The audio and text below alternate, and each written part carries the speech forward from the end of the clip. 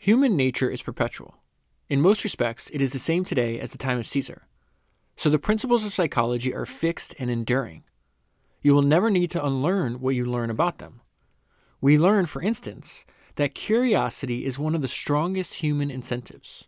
We employed it whenever we can. Puffed wheat and puffed rice were made successful largely through curiosity.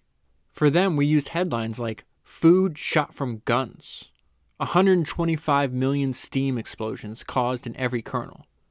These foods were failures before that factor was discovered. We learned that people judge largely by price.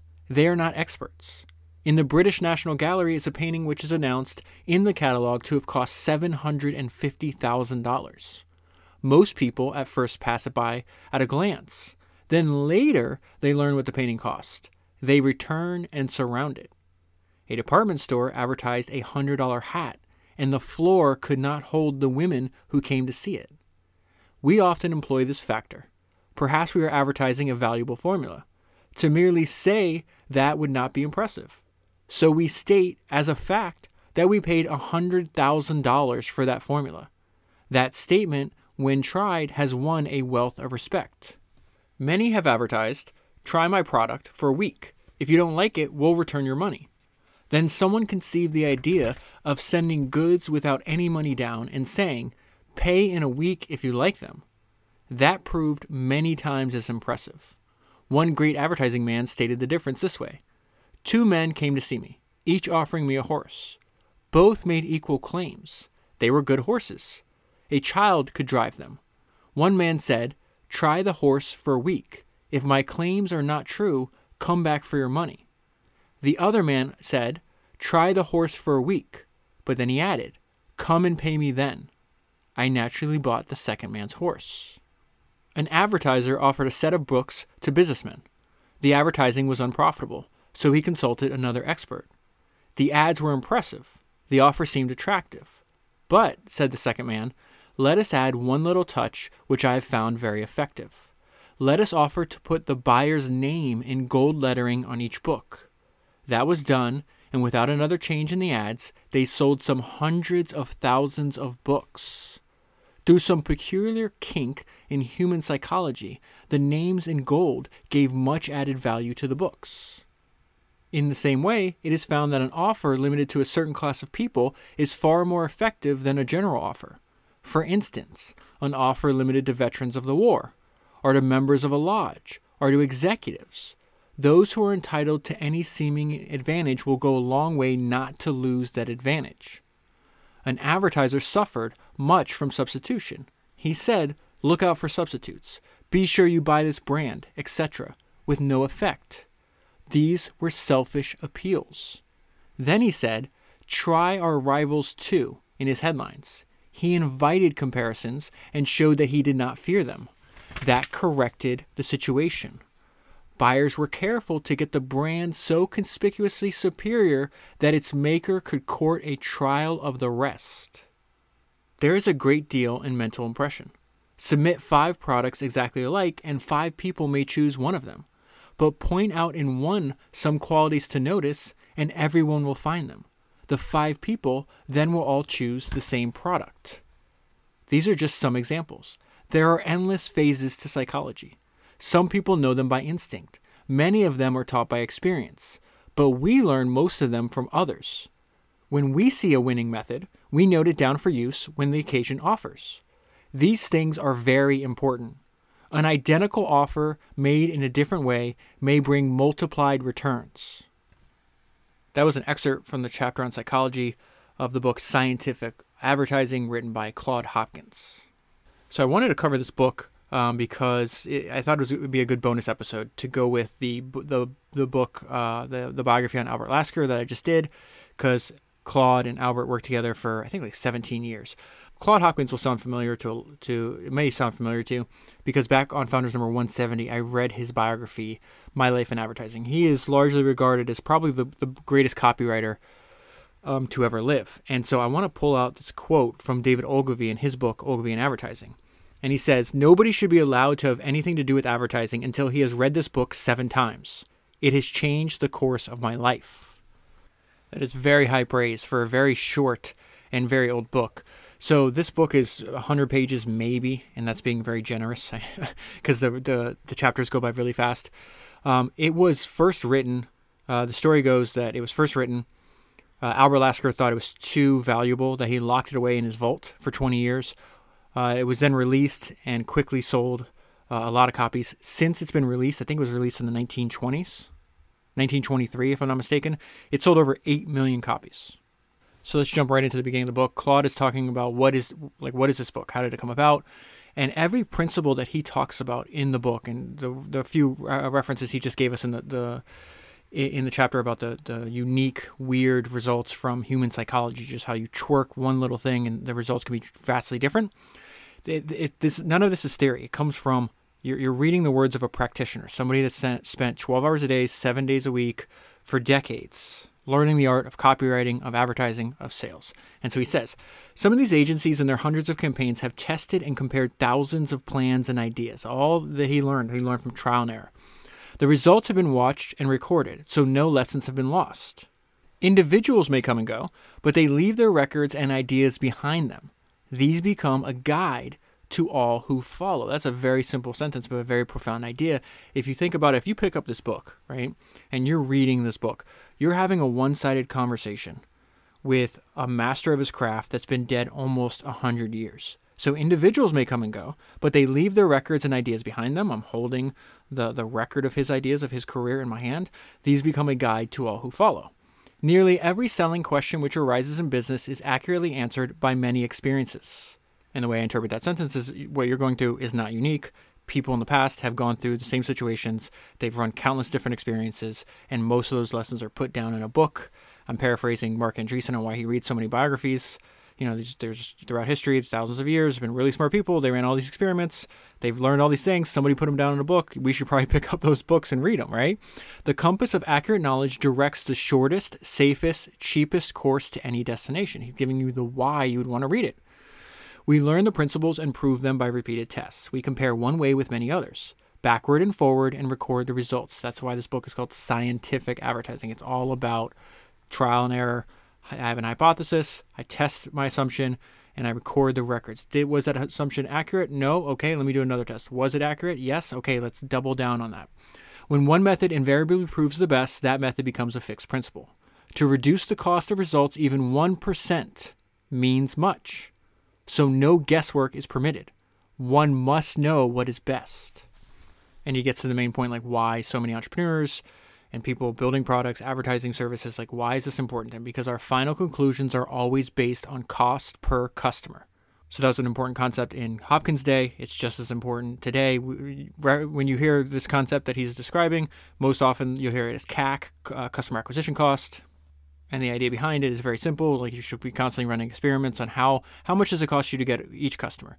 And as you continue to run these experiments, that cost should go lower and lower. The lower it goes, the more profitable you become. And so that's why so many people read this book, and use Hopkins principles, because they're the foundation on which you can build an extremely profitable business. And in some cases, he not only did he make himself wealthy through these principles, but he made countless other clients unbelievably wealthy through these principles. They become fundamentals for advertising in general. They are universally applied. No wise advertiser will ever depart from these unvarying laws. It's very similar to what Ogilvy just said. It's like no one should get close to your advertising unless they've read this book 7 times. We propose in this book to deal with those fundamentals, those universal principles, to teach only established techniques. The lack of those fundamentals has been the main trouble with advertising of the past. Each worker was a law to himself. So what they're saying there, or what Claude is saying there, is like everybody was running these experiments, but no one was actually comparing the effectiveness. We're collecting all this information and turning it into a scientific process as opposed to just throwing darts against the wall. All previous knowledge, all progress in the line was a closed book to him. So he's saying the advertising man at some point might be running these experiments. He might be doing failures, and when he could expedite and improve the effectiveness of his work if he would just learn from the past experience of others, right? It was like a man, and this is a perfect metaphor for that. It was like a man trying to build a modern train without first ascertaining what others had done.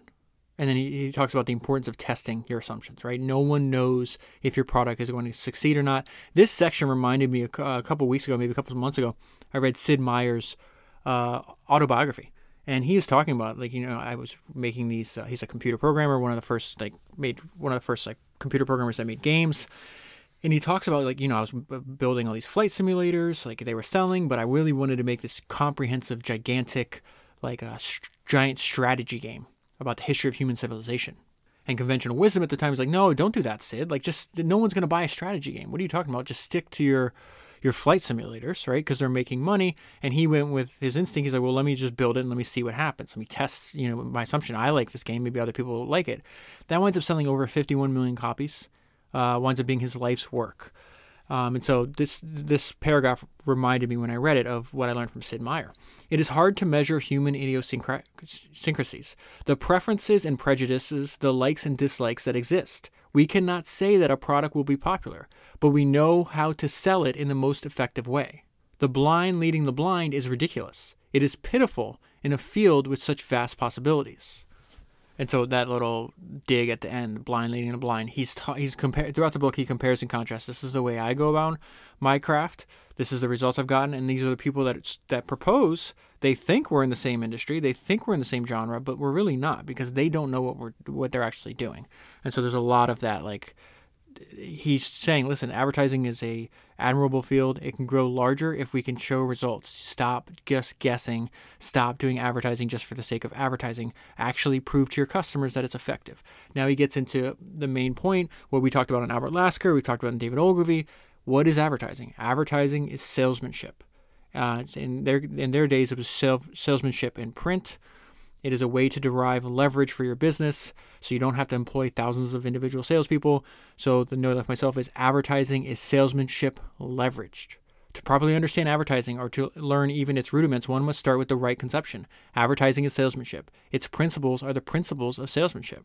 Therefore, every advertising question should be answered by the salesman's standards. Let us emphasize that point. The only purpose of advertising is to make sales. It is profitable or unprofitable according to its actual sales. Treat it as a salesman. Force it to justify itself. Figure its cost and result. Accept no excuses. Then you will not go wrong. The difference is only in degree. Advertising is multiplied salesmanship. It may appeal to thousands while the salesman talks to one. And so that's another illustration of the point that I made in the Lasker podcast, where he wrote a bunch of different ways. He found ways to exploit leverage. One of them is the fact that he only dealt with a handful of clients. He built strong relationships with them. He wind up having access to extremely large advertising budgets. He gets a percentage of that. And he was able to increase the advertising budget because he was the first person to realize, hey, instead of just being a broker, why don't we actually do the creative aspect, show that our copywriting, combine our copywriting with the leverage that advertising in newspaper and magazines gives us. This will increase the amount of sales that our customers get. As they increase the amount of sales, they'll increase the advertising budget and we'll make more. And so in a sense, you could think of Albert Lasker as just straddling these 2 points of leverage and using them to build an enormous personal fortune. A salesman's mistake may cost little. An advertiser's mistake may cost thousands times that much. Be cautious. A mediocre salesman may affect a small part of your trade. Mediocre advertising affects all of your trade. So there's a bunch going on this page. Do a small test before spending a large amount. Selling in person is valuable experience. So a lot of the insights that door-to-door salesmen would learn, Claude applied that to advertising in print. Ogilvy also did this. He sold door-to-door a bunch of stove, some kind of oven, and then used those insights for when he was building his own advertising firm. I'm still reading my note to you. Right as if the person was in front of you, the more you tell, the more you sell. Okay, so let's see what's going on here. Many of the ablest men in advertising are graduate salesmen. The best we know have been house-to-house salespeople. They may know little of grammar, nothing of rhetoric, but they know how to use words that convince. A fair answer to those questions avoids countless mistakes. But when one tries to show off, so their whole point is there's a lot of people in the industry that are trying to win awards or trying to entertain. He's no, we're all about sales. And so a lot of these insights that we're applying, like when the person was going door to door trying to sell something, a vacuum cleaner, a stove, a bunch of knives, whatever they were selling at the point, they weren't trying to entertain you. Like, it wouldn't have worked. Like, their time is limited. They have to convince you to hand over some money, or they can't keep doing that. So Claude's point here is like, listen, treat it as if that prospect is standing in front of you. And so if you think about it like that, it's like, before I write this word or this sentence or this paragraph, would it help a salesman sell the goods? Would it help me sell them if I met a buyer in person? And so his point is, if you answer those questions, if you're able to answer those questions correctly, it avoids countless mistakes. And so stick to that. And he says, when one tries to show off or does things merely to please, he is little likely to strike a chord which leads people to spend money. Then he continues this. Some people say, be very brief. People will read for little. Would you say that to a salesman? So this whole thing is just treat your ad as if you're on an individual basis, right? Would you say that to a salesman? With a prospect standing before him, would you confine him to any certain number of words? That would be an unthinkable handicap, so don't do it in your ads. So in advertising, the only readers we get are people whom are subject interest. No one reads ads for amusement, long or short. Consider them as prospects standing before you, seeking information. Give them enough information to get action. So with countless questions, measure them by salesman standards, not by amusement standards. And this is something he repeats over and over again. This is one of the greatest advertising faults. Ad writers abandon their parts. They forget they are salesmen and try to be performers. Instead of sales, they seek applause. And so he goes back to this idea. It's like, everything we do is based on an individual level, right? This is something that Steve Jobs said. I was like, well, how are you, Apple in the late 70s, early 80s, is like, you're just you sell to consumers. How are you going to expand your market and sell to businesses? And Jobs is just like, corporations are just collections of individuals. So just treat them as individuals. He applied that to the market for his computers. Hopkins is applying that to advertising. Don't think of people in the mass. That gives you a blurred view. Think of a typical individual who is likely to want what you sell. Then he talks about the importance of research. The advertising man studies the consumer. He tries to place himself in the position of the buyer. His success largely depends on doing that to the exclusion of everything else. And then this is also something we've mentioned multiple times, not only in the Lasker podcast, but also the podcast with the Ogilvy podcast as well. It's this idea where you'll see these ads forever. They're written from the perspective of a company, and people are self-interested. They don't care what you made. They want to know how it affects them. And so he says some ads are planned and written with a totally wrong conception. They are written to please the seller. The interests of the buyer are forgotten. One can never sell goods profitably in person or in print when that attitude exists. And so Claude's solution to this is you should be offering service. You should be telling, if you want somebody to give you money, you have to start with what service am I offering you? What am I doing for you to give me your money? Not just, hey, buy my brand. No one cares about you, right? No one cares about the company or the product. They have their own problems. Remember, the people you address are selfish, as we all are. They care nothing about your interests or your profit. They seek service for themselves. This is why Henry Ford has that famous quote that money comes naturally as a result of service. First, you find a way to serve people, and then the second part is you find a way to increase the number of people you serve. Ignoring that fact is a common mistake and costly mistake in advertising. Ads say, in effect, buy my brand. Give me the trade that you give to others. Let me have the money. This is not a popular appeal. The best ads ask no one to buy. That is useless. The ads are based entirely on service. The good ads, he means. They offer wanted information. They cite advantages to users. Some of these ads may seem altruistic, but they are based on the knowledge of human nature. The writers know how people are led to buy. Here again is salesmanship. The good salesman does not merely cry a name. He doesn't say, buy my product. A brush maker, so he's giving an example of somebody going door to door trying to sell brushes, okay? And this is all ties to the human psychology, that you present similar things in a slightly different way and you get varying different results.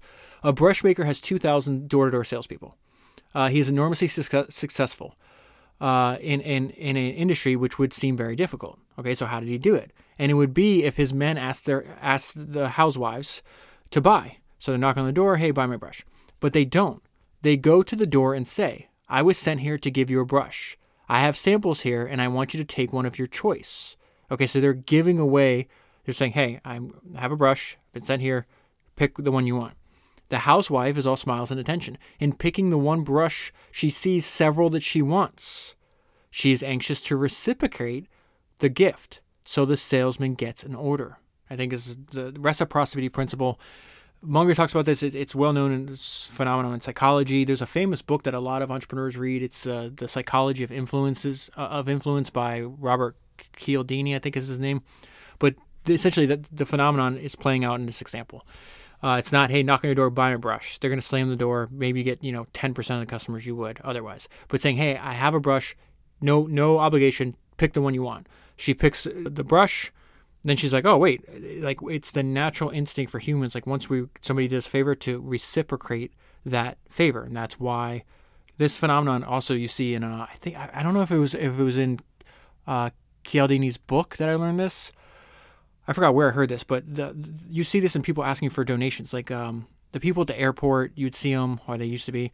They're like monks. They're in robes. It's like Hare Krishna or something like that. What these people would do, and it wound up working marvelously. Somebody did like an in-depth research on how much money they were making hundreds of millions of dollars a year doing this. They would like hand somebody like a flower or something like that, like a rose petal, whatever it was. I can't remember exactly what it was. They'd hand it to you first, then ask for a donation, and it like doubles or triples the effectiveness. Somebody that was doing this research winds up finding out. Like they wind up tracking what they were doing. So a person would be handed a flower, right? Maybe they give them a buck or two or whatever it was. Then they'd walk around the corner and they'd throw the flower in the trash. The guy or the person doing the analysis of this sales method realized that the Hare Krishners had it down so much that they knew that likely after they gave them the gift, they'd throw it away. So they would recycle the flowers by going through the trash and picking them back up and reusing them. So again, this is just something that, like a fundamental kink of human psychology. It's used over and over again that works all the time. So that's why you see so many brands giving free samples, free trials, free demonstrations first before asking for money. And so he'll give us different examples of different products using the same principle. The maker of an electric sewing machine found advertising difficult. And he found advertising difficult because he's saying, hey, buy my machine. Doesn't work. So on good advice, he ceased soliciting a purchase. He offered to send to any home a sewing machine for 1 week's use free of charge, no obligation, okay? With it would come a man to show how to operate it. Let us help you for a week without cost or obligation, said the ad. Such an offer was resistless, and about 9 in 10 of the trials led to sales. So think about what he's saying. He's like the same exact, from the product maker's perspective, it's the same. You're going after the same thing. I want to sell more of my product, right? I try option one, throw an ad. Look at this is a product. Look what it does for you. Buy my product, right? And then that limits. You're not getting a lot of sales. Option two, hey, I have such faith in my product. Let me serve you for a week without cost or obligation. And I wind up closing 90% of the people that respond. This is why I said in the previous podcast, like this stuff to me is just like indistinguishable from magic. So it says, these are all common principles of salesmanship. The most ignorant peddler applies them, yet the salesman in print very often forgets them. He talks about his interests. So again, Hopkins is going to repeat, he's got a few main principles here, and he's going to repeat the same stuff over and over again so it gets to our thick skulls. People are self-interested. Don't forget this is what he's telling us. People do whatever they do to please themselves. Many fewer mistakes would be made in advertising if these facts were never forgotten. And now we see like why books like this would sell 8 million copies, because when you study what works, you realize there's huge variance in results, and it's the difference between going bankrupt and becoming wealthy. A man who was selling a $5 product, the replies this is direct, like a mail order product. The replies from his ad cost him 85 cents. Another man submitted an ad which he thought was better. The replies started to cost $14.20. So if I sell something for $5 and each cost of sale only cost me 85 cents, I can get wealthy if there's enough people that want that product, right? But if I'm selling something for $5 and it costs $14 to get each client, I'm out of the game real fast. Another man submitted an ad which for 2 years brought replies of an average of 41 cents each. So that's his also point, where the main point is, hey, there's ads that work. Do not stop pulling them, right, before they work. or before the effectiveness diminishes. And sometimes ads can run for a decade, 2 decades. And the way to think about that is the aphorism from Ogilvy, where he's like, listen, you're not advertising to a standing army. You're advertising to a moving parade. Now, but that doesn't mean when you find a new, an ad that works, that you stop experimenting and trying to improve the effectiveness of your advertising, which is what Hopkins is telling us right here. Listen, this guy he's making good money because his ads, he's getting a customer for 85 cents and he's selling for $5. But then they did another test and they realized, hey, now each customer is costing me half that much. Now it's not 85 cents, it's 41 cents. And this is where Hopkins ties it all together for us. And consider the difference on 250,000 replies per year in this guy's business.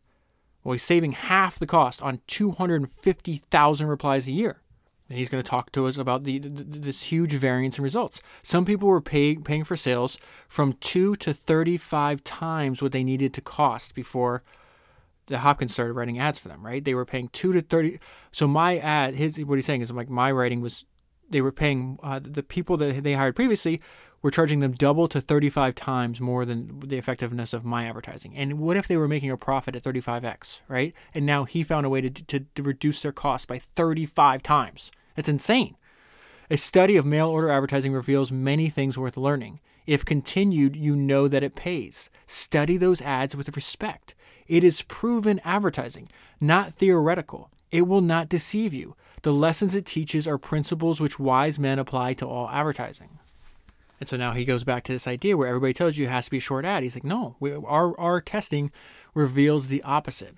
Mail order advertising tells a complete story if the purpose is to make an immediate sale. You see no limitations there on the amount of copy. The motto here is the more you tell, the more you sell. And it has never failed to be proven wrong in any test we know. And at this point in his career, he's done thousands, maybe tens of thousands of tests. So he goes back to this idea. You should be studying successful ads. Look at the ad for the Mead Cycle Company. So they're selling bicycles.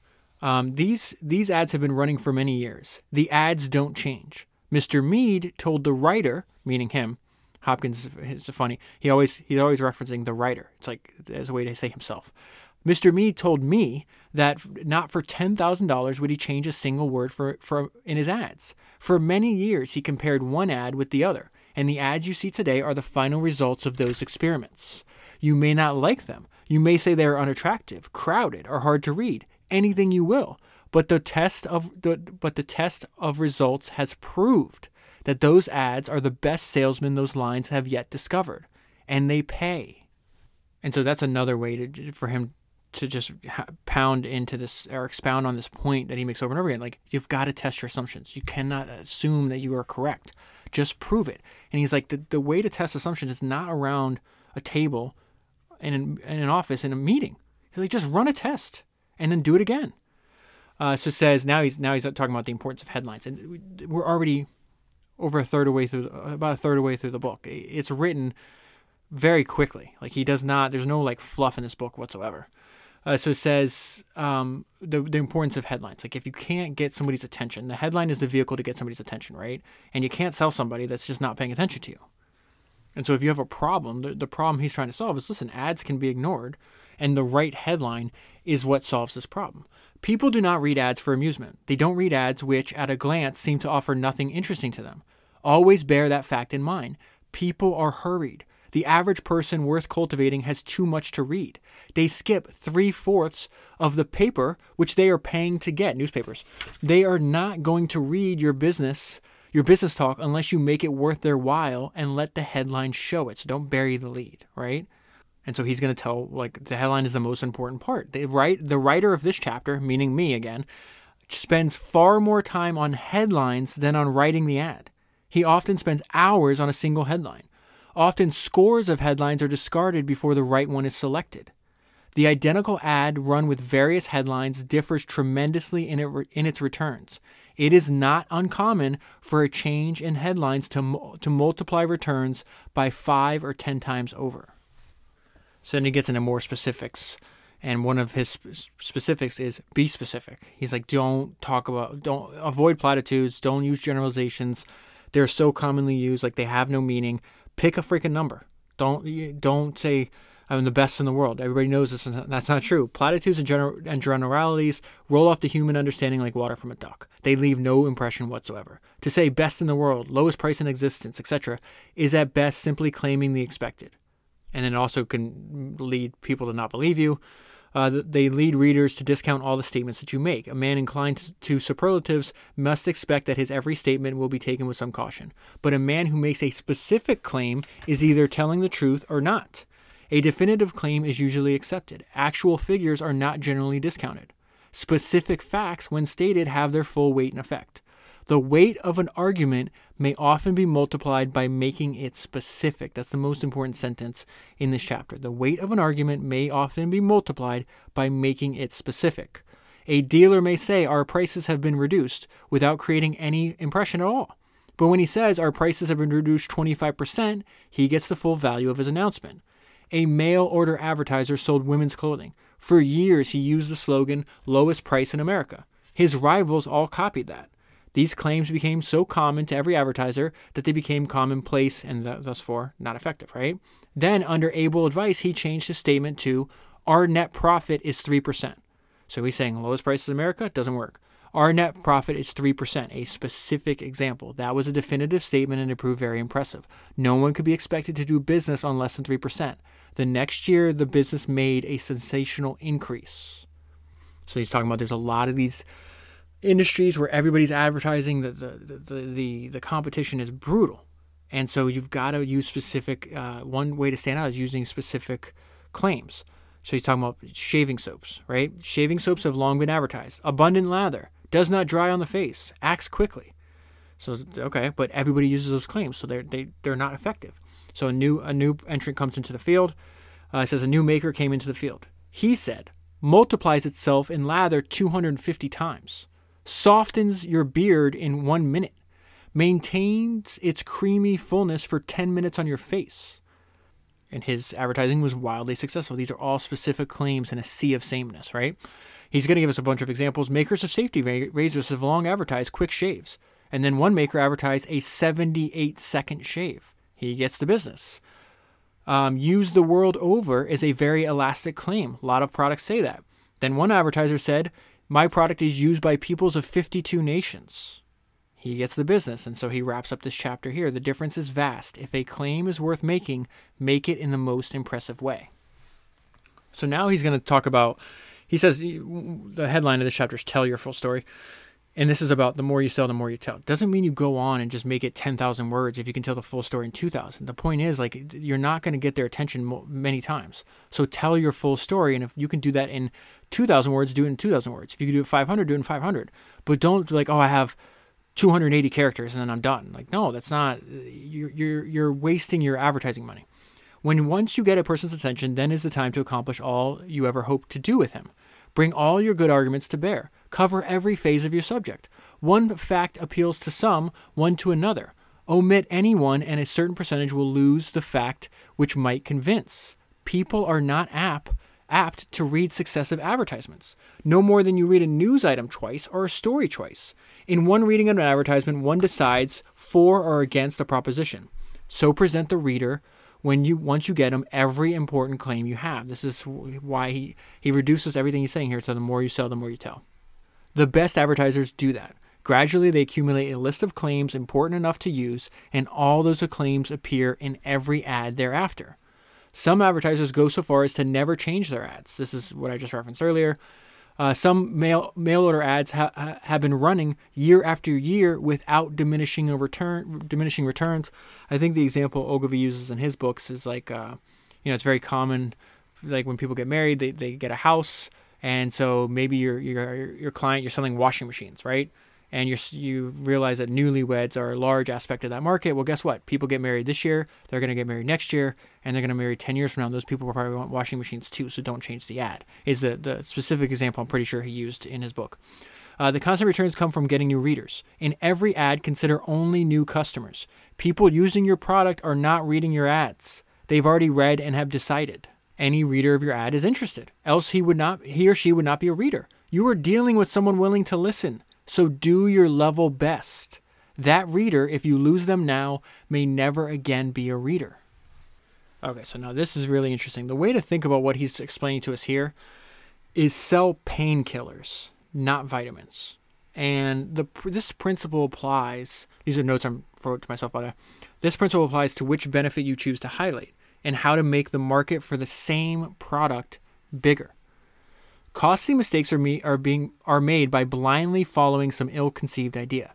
A product, for instance, may prevent a disease. Prevention is not a popular subject, however much it should be. It's admirable, but people do not respond to it, is what he's telling us. People will do much to cure trouble, but people in general will do little to prevent it. This has been proved by many disappointments. Sell painkillers, not vitamins. And he talks about using this concept in what you choose to show, too. A toothpaste may tend to prevent decay.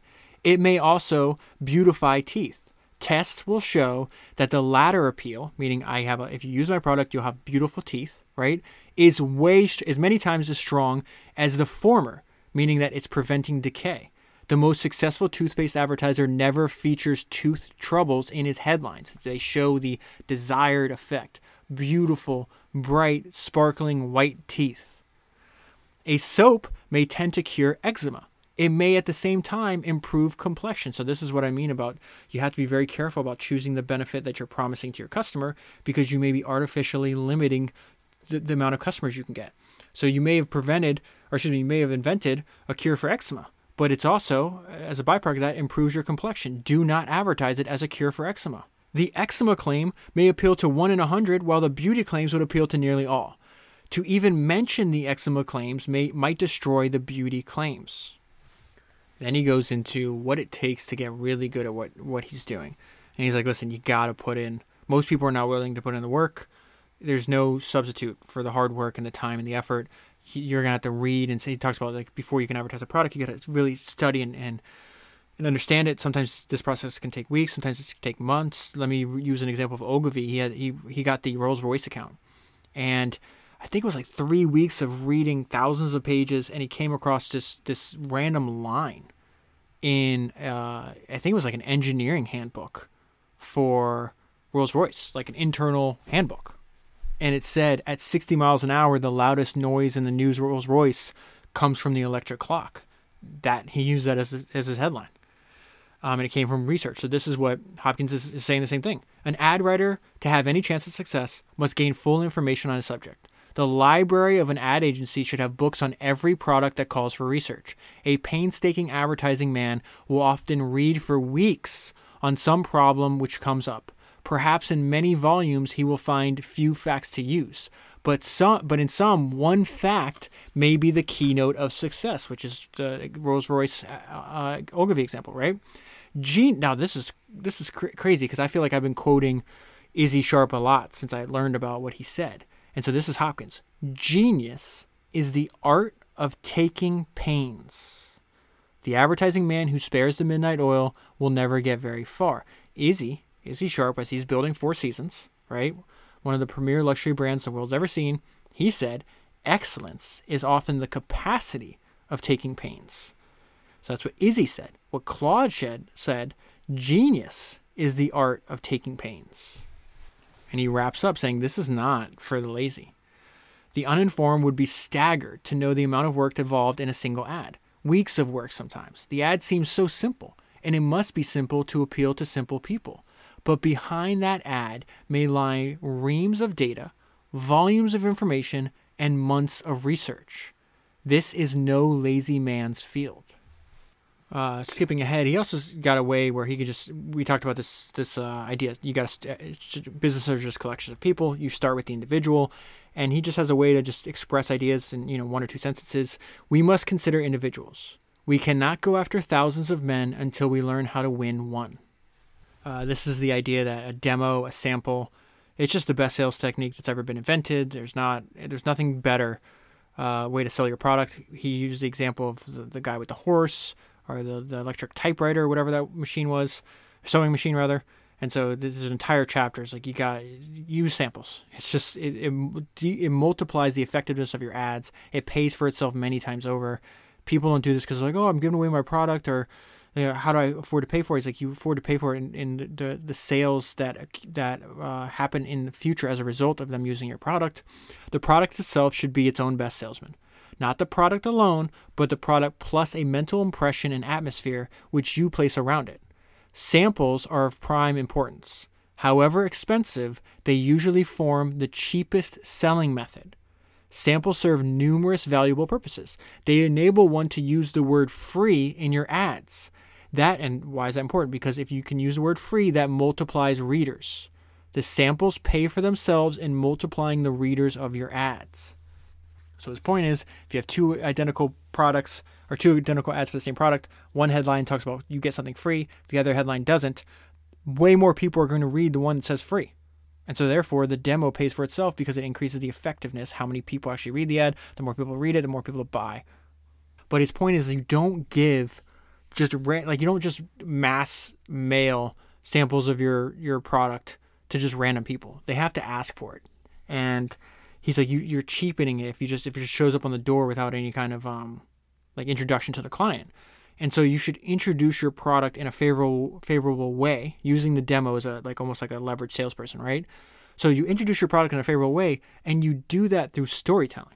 And the story obviously comes from your ad. He says the product is cheapened if it is not introduced in a favorable way. Many advertisers do not understand this. They supply thousands of samples to dealers to be handed out as they will. You should give samples to interested people only. They should ask for it, right? Give them only to people who exhibit that interest by some effort. Give them only to people whom you have told your story. Now he goes into the importance of testing. We're towards the end of the book already. It just goes by really, really quick. Like this book you can read definitely in a day, maybe definitely over a weekend easily, depending on how much notes and time you have. But this is just the summary is the world is full of surprises and always has been and always will be. There are many surprises in advertising. A project you will laugh at may make a great success. A project you are sure of may fall down, all because tastes differ so much. None of us know enough people's desires to get an average viewpoint. So the solution is to test. And the test sometimes proves, hey, it saves you money because I thought it was going to be successful and I'm not. And in other cases, you get a surprisingly massive response that you didn't expect. And he talks about cap your downside, right? Don't have an idea and then I'm putting my entire advertising budget on this idea. Cap your downside and then test. He repeats this because many spend a lot without testing first and they go broke. So he's saying before I go nationwide, I'll test my ad maybe in a few different markets and I'll cap it at a couple $1,000s. So if that doesn't work out, usually I get most of the money back, if not all the money back. But if it doesn't work out, I say, I spent a couple $1,000 instead of a couple millions and then putting the company in jeopardy. We let the thousands decide what the millions will do. We make a small venture and watch the cost and the result. When we learn what 1,000 customers cost, we know almost exactly what 1,000,000 will cost. When we learn what they buy, when we know what the thousands buy, we will know what the millions will buy. From the few thousands, we learn what the millions will do. So he talks about the people testing. He is playing on the safe side of 100 to 1 shot. If the product is successful, it may make him millions. If he's mistaken about it, the loss is trifle. So I kind of just ran over my own point there, or Claude's point there rather. These are facts we desire to emphasize and spread. So he's like, stop doing. I've seen a bunch of people do a bunch of dumb shit. Don't repeat their mistakes. These people go out of business. There's no reason for that. Is what he's telling us. All of our largest accounts are now built in this way from very small beginnings. Reiterates his point, even if you have a great campaign, that you never stop testing, ever. Costs can always go lower, so you got to keep running these tests. We do test campaigns to try out new methods on already successful advertising. Thus, we constantly seek better methods without interrupting already proven plans. If in 5 years for one food advertiser, we tried over 50 separate tests, every little while we found an improvement. So the result of our advertising constantly grew. At the end of 5 years, we found the best plan of all. It reduced our cost of selling by 75%. So you already had an effective ad campaign. Now you found something that you weren't expecting, and you did this through testing, through trial and error. It has now reduced your cost by 75%. Congratulations, you're wealthy. That is, it was 4 times more effective than the best plan used before. Try out plan after plan after plan to constantly reduce the cost. So then he's talking here, you should be advertising the result. People do not buy products, they buy solutions. Show health, not sickness.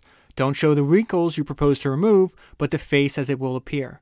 Your customers know all about wrinkles. Show pretty teeth, not bad teeth.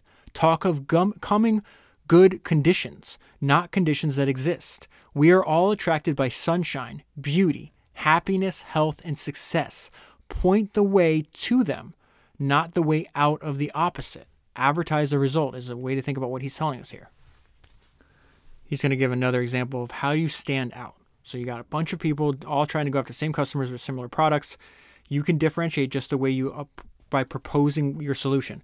And this is the sales technique of the century. This is what Estee Lauder built her massive business empire out of. Last time I looked, she's been dead for quite a while. She started that business in her 40s. I think it's somewhere in the founder's 130, somewhere in there, where I read her autobiography. She's completely slept on overlooked as an entrepreneur. If you could reincarnate her today, bring her back, she'd be kicking almost every other entrepreneur's ass. She was extremely, extremely gifted.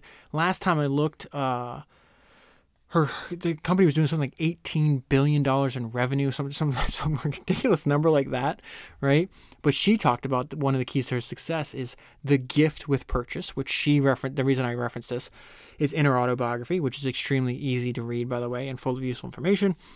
She says that was the sales technique of the century. It's what the cornerstone she built her empire off of. She did not give away free samples. You bought something and then she gave you an extra gift, and that caused you coming back and back. It endured this goodwill that she cultivated over the entire lifetime of that customer. And so this is a way to stand out, where we see somebody using that idea a couple decades before she did, right? A mail order advertiser offered a catalog. The inquirer might send out for 3 or 4 similar catalogs. Okay, so I have a catalog, but there's 3 or 4 other companies that have a catalog too. He had that competition. He had competition making a sale. So he wrote a letter when he sent his catalog and enclosed a personal card. So you have not purchased anything yet, right? You've inquired. You say you want my catalog. I'm going to send you the catalog, just like my 3 or 4 competitors do. But I'm going to differentiate myself. I'm going to stand out by giving you a personal card, and this is what I write. You are a new customer, and we want to make sure you are welcome. So when you send your order, please enclose this card. The writer wants to see that you get a gift with the order, something you can keep. That is Estee Lauder's sales technique of the century. That is a gift with purchase, is what he's saying.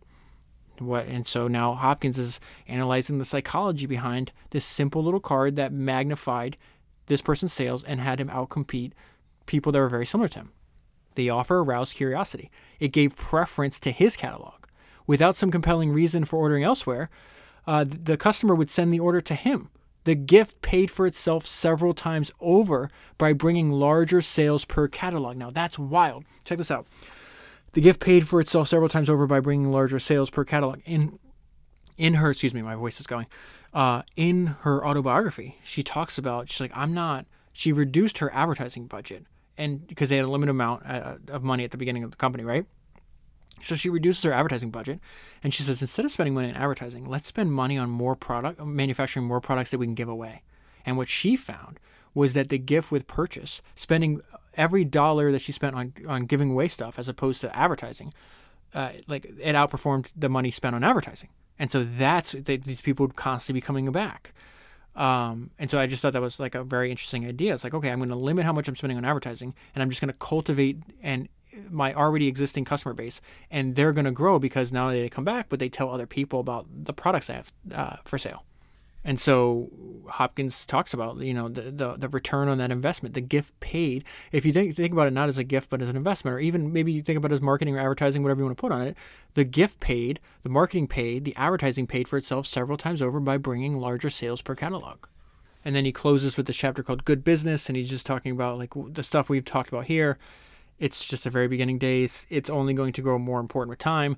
A rapid stream ran, and this is a very fascinating analogy that really, in my mind, crystallized what he's telling us. A rapid stream ran by my boyhood home.